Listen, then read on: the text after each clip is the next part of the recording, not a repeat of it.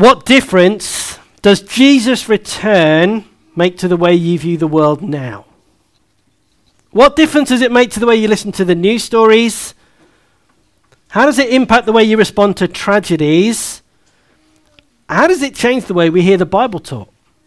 You ever thought about that? How does Jesus' return influence the way you listen this morning? Does it make a difference?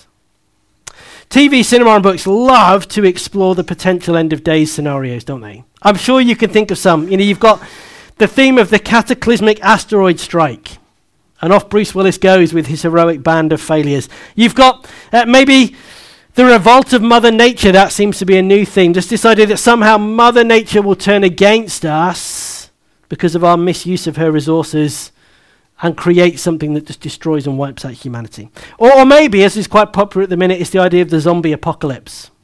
You read teen books, they're full of that. You watch any show on Netflix, there are plenty of those around. And they're not just in works of fiction, are they? There are lots of scientists who will give us all sorts of theories about how the world ends. From an asteroid strike, yes, through to the cooling of the sun, to the expansion of the universe, to an unstoppable pandemic. You can read all sorts of scientific scenarios on those. Now, I know we don't like to think about it, but we need to think really carefully about what we believe about the end, because that ought to impact how we live now. Chapters 24 and 25 of Matthew are all about how do Jesus' followers live in light of the fact the world will end and Jesus will return. How do you take that and rub that into your everyday life so that it transforms things? And we're going to look at chapter 24 now. We'll come back to chapter 25 when we come back to Matthew next January. Now, Jesus is teaching his disciples, and just notice something in the passage. I wonder if you spotted it. Jesus is speaking prophetically. These are about things that haven't happened yet. He says that false teachers will come. He says, for a start, Jerusalem will be destroyed. He says you'll be handed over and persecuted.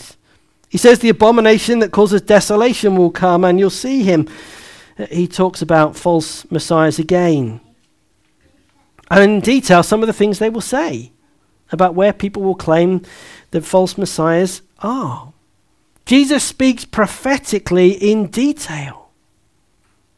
And this side of the ascension, this side of history, we know all of those things came true.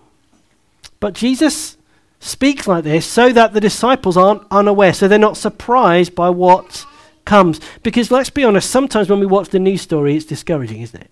We can think, maybe God's, fallen asleep. Maybe he's taking his hand off the wheel. Maybe things are just careering out of control. Or we can find ourselves just a bit disillusioned. Why hasn't he come yet? Jesus teaches this to the disciples so that they stand firmly and fix their faith and their eyes on their certain hope. But let me say, it's a really, really tricky passage. Okay, there is loads of debate about this, about where you divide different bits and which bits about the fall of Jerusalem, which bits about Jesus' return. There's all sorts of debate and argument. I could spend an hour and a half with you this morning outlining all the different possibilities. I'm not going to, don't worry. Partly because I don't actually think it changes the application of this. Okay, I'm going to tell you what I think. I'll tell you really briefly, but this morning we're going to structure what we're doing around the application of these things, so it doesn't really matter how you believe the passage breaks down. Okay, these are not hills to die on. Whether you think the second coming starts in verse 22, which some people maintain, okay, or whether you think the second coming doesn't happen until verse 29. Okay, other people suggest that all the way through the passage you've got all of time and Jerusalem all mixed up together and it's like a massive mishmash and you can't separate anything out. I'll tell you quickly what I think. Okay, and look at verses 1 to 3. I think this is really helpful. Jesus leaves the temples and his disciples rightly point out the wonder of the temple complex. It was an utterly amazing building. It was a feat of engineering and architecture. It was one of the wonders of the world. It was beautiful. But look what Jesus says. Truly I tell you, not one stone here will be left on another. Everyone will be thrown out. Jesus says that all that beauty you admire, everything that looks so permanent, it's all going to go. Now, Jesus' words clearly trouble the disciples, don't they? Because sometime later, after they've walked out of Jerusalem and they're sitting on the Mount of Olives, they can't get it out of their heads. They struggle to think of a future where God's people and God's kingdom will be without the temple and without Jerusalem. So what do they say to him? They say, "Tell us," they said, "when will this happen, and what will be the end, the sign of your coming and the end of the ages?" Now just notice what they're doing here. One, there's two questions, not one. But secondly, they're contracting all of time together. You know a telescope, okay? You know a telescope, you can slide it in, it's really small, or you can stretch it out and it's really long. It's like the disciples have taken the whole of history, the telescope of history, and they've shrunk it all down. Do you see? Look, they think, when will this happen? That's the fall of Jerusalem.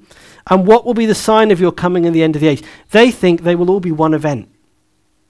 Okay? So Jerusalem will fall, the temple will be destroyed, the end of the age will come, and Jesus will return. Okay? They've got them all together. Or the alternative is they're thinking they're like dominoes, so one follows the other. You know, it's like when you build dominoes, or your brother does, and you decide to really annoy them by pushing it just as they're finished.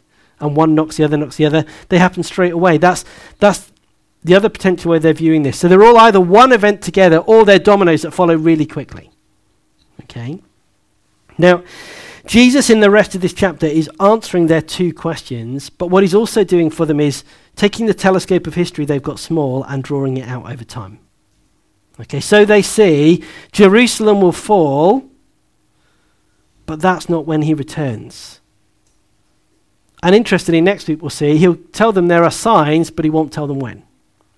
In fact, he'll say, you don't need to know when. So their two questions are when and what are the signs. Now, verses 1 to 28, I think, are primarily dealing with the period up to the end of the age, when Jesus returns. And that includes verses 15 to 21. It includes the fall of Jerusalem. Okay? He describes the whole thing as being a time of labor pains, and it's as if Jerusalem is a particularly hard contraction. But it's not the end.